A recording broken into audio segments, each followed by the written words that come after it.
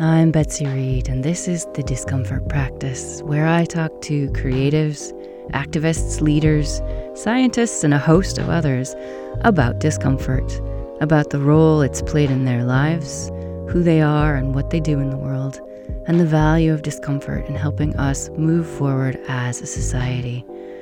Discomfort is just the edge of your comfort zone, and on the other side are superpowers. So settle yourself in and let's get uncomfortable. Welcome to a solo episode with just me, Betsy, talking to you about discomfort. I've been thinking a lot about the unknown because we're in the midst of a global pandemic. We can't say in the middle of a global pandemic because we're somewhere between the beginning and the end, but we don't know when that end will happen.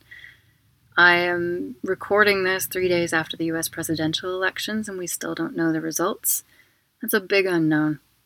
I'm also a British citizen, and there are Brexit negotiations happening at the moment, and I'm not really sure how they're going to go. I live in Spain as a British person, so my own status living in a place that I want to live could be in doubt depending on how those go. I'm just in it. During our very intense lockdown here in Barcelona between mid-March and the end of June, I started working with a collective, a group of people in an organization called Kai Flow, and it was all about flow state. And if you know much about flow state, you know that being in the unknown is actually really important to achieving flow state, that place where things just somehow work in a way that you instinctively understand, where you're in your best creativity, you're able to achieve things as an athlete or whatever that you didn't think you could do. It's really important to let go of what you know, to let go of your conscious, to let go of the way you used to do things or the way you think things should be done, and to just truly let yourself get into this state of the unknown in order to let your subconscious out, in order to let your body just take over sometimes. It's something that professional athletes know all about, something that deeply creative people understand. And I learned so much about the value of just letting go.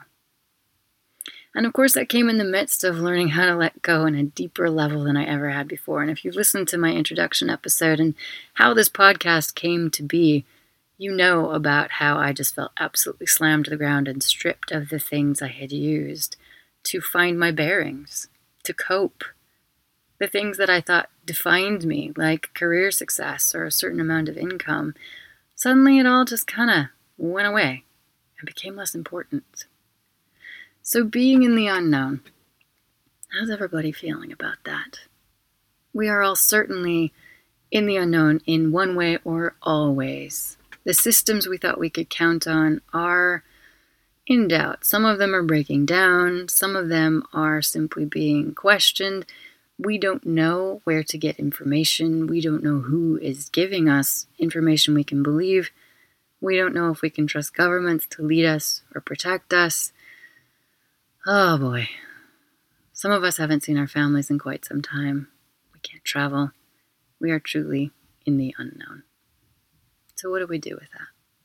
Well, there's certainly collective grief going on because all the things that we thought were normal have stopped or gone away or changed beyond recognition.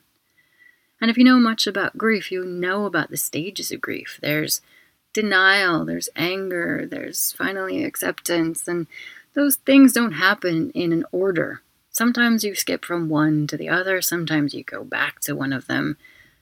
So we're all in this collective grief. We're being urged to act normal by governments who say go to work or just carry on, but there is no normal to carry on with. So we're being urged to act normal when this is so not normal. So it makes sense to be angry. It makes sense to be confused. It makes sense to feel like you have lost your bearings because, frankly, you have. And it's better that you just recognize that and then maybe treat yourself with a bit of care when you need to, because when you're out there on the rough seas without a compass, you just have to do the best you can do. And sometimes it's about finding your bearings and finding a direction and carrying on. But sometimes it's about stepping back from the discomfort, nourishing yourself. So one of my recent guests, Kirsty Schneeberger, and I talked about butterfly soup. The idea that a butterfly comes from a caterpillar or whatever, but the process of getting there is kind of gross, actually, if you think about it. At a certain point, a caterpillar goes into a chrysalis or a cocoon, and then you don't really think about what happens in there. What transformation has to occur in order for that caterpillar to become a butterfly? Basically, everything has to dissolve, essentially, to then create this beautiful thing that emerges. There's a middle part of that process that maybe you've thought about this, but I certainly hadn't really. And that is the moment when things transform. And it's kind of gross. It's kind of weird. It's not something you necessarily want to think about. And it's certainly not something you want to watch happen. You just want to enjoy the butterfly moments at the end, right? Well, that's where we are. We don't know how long it's going to last. We don't really know how it works because we're in it. We're in the butterfly soup.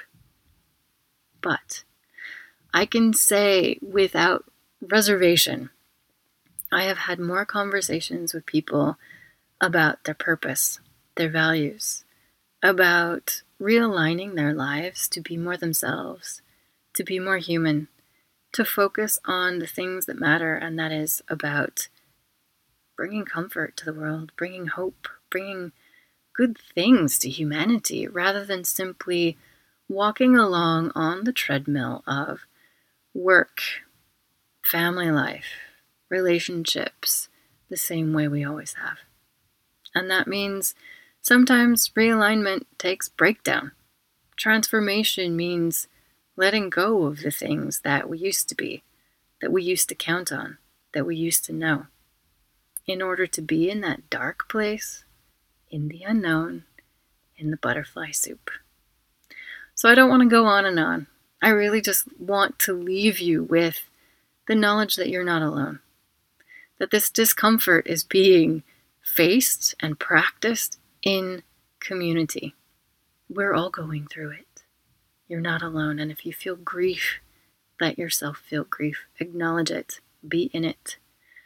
But also remember, we're undergoing a massive time of transformation as a society, wherever you are in the world, as a human. And we're in the butterfly soup. So give yourself some grace. Give yourself some moments of downtime. Allow yourself occasionally to step away from this discomfort that surrounds all of us. It's inescapable. Don't worry. It'll be there waiting for you when you're ready, when you get back. Take a break. Take care of yourself. And then step back into the discomfort that will inevitably be productive. I think I just said inevitably. Inevitably productive. Because this is where we all need to be right now. The end is not in sight. We don't know what's going to happen next. So just keep remembering, butterfly soup time. Be in it, just like I'm in it, just like everybody else is in it. Remember that you're not alone.